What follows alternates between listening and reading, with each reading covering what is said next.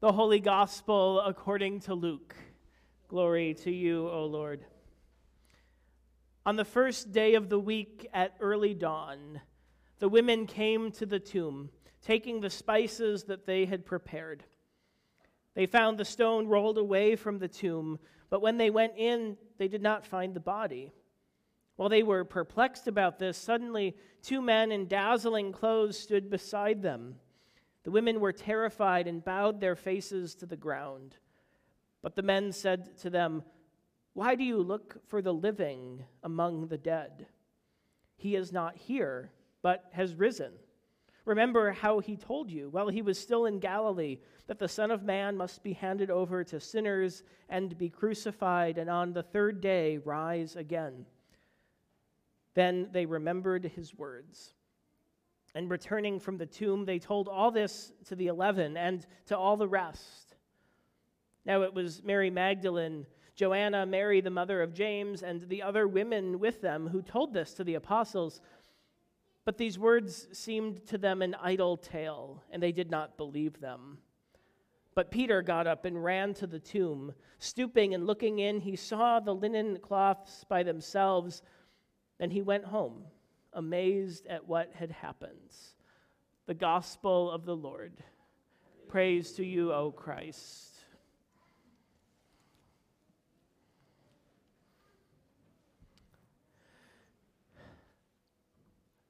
The women stood by Jesus until the very end.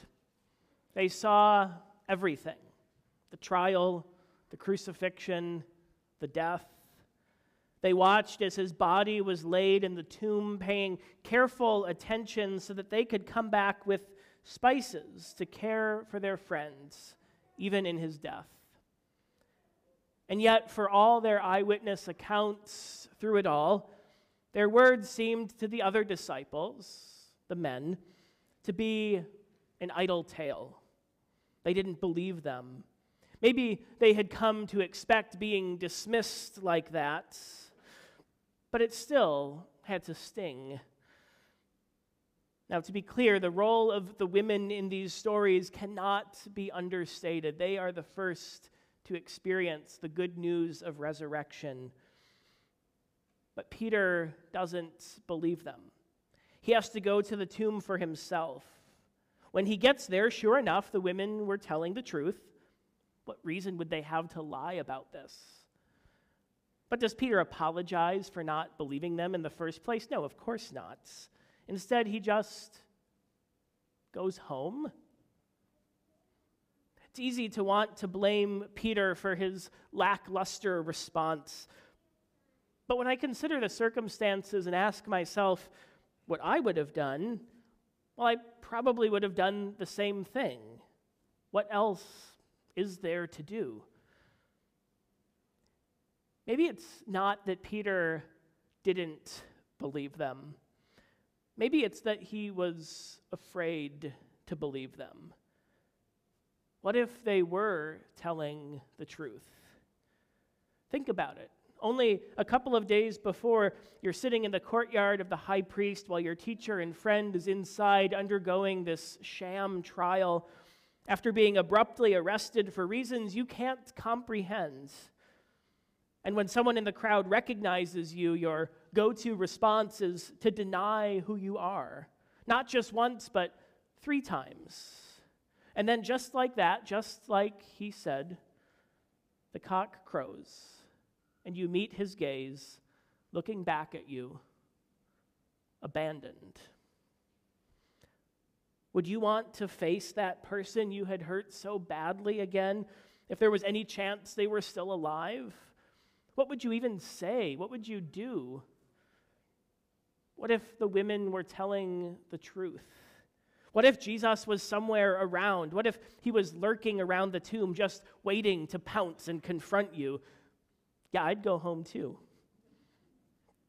There is no feed my lambs, tend my sheep moment in Luke's gospel. No moment of reconciliation between Peter and the risen Jesus. There's not really even any direct evidence, at least as far as Luke tells the story, that Peter and Jesus ever saw each other again. Only that final gaze of denial, and disappointment in the high priest's courtyard.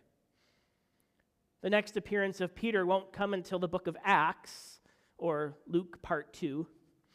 In Acts, Peter would go on to become one of the boldest and fiercest leaders in this new Jesus movement, even to the point of martyrdom, atoning for his past mistakes, maybe, making up for lost time, attempting to somehow repair a relationship that he never had the chance to mend.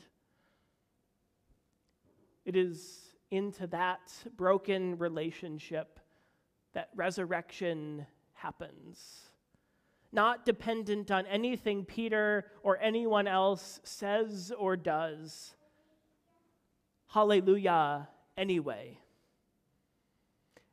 It is into our brokenness, too, that resurrection happens. Into our broken world, into hospital wards overwhelmed and understaffed, into cities destroyed by military strikes, into our countless stories of loss and grief and isolation and fear, into all of those places that don't feel like much cause for rejoicing. Resurrection happens. Hallelujah, anyway. As the late theologian Marcus Borg puts it, to say that Jesus is risen is to say that Jesus is Lord. And to say that Jesus is Lord is to say that Caesar and Rome are not.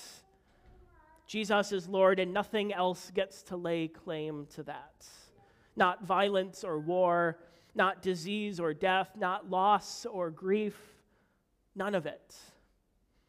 That is cause for shouting hallelujah, and perhaps especially so when we can hardly bring ourselves to even mumble hallelujah.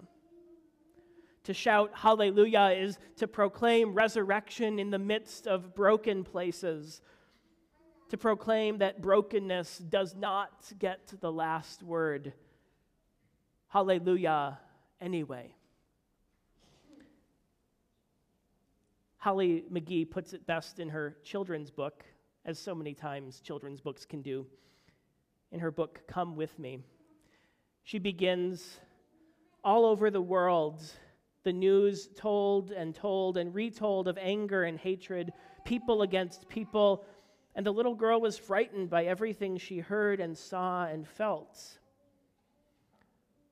But in the pages that follow, after riding the train with her papa and going to the grocery with her mama and walking their dog with the neighbor boy across the hall, she realizes, one step at a time, they understood what they could do to make the world a better place.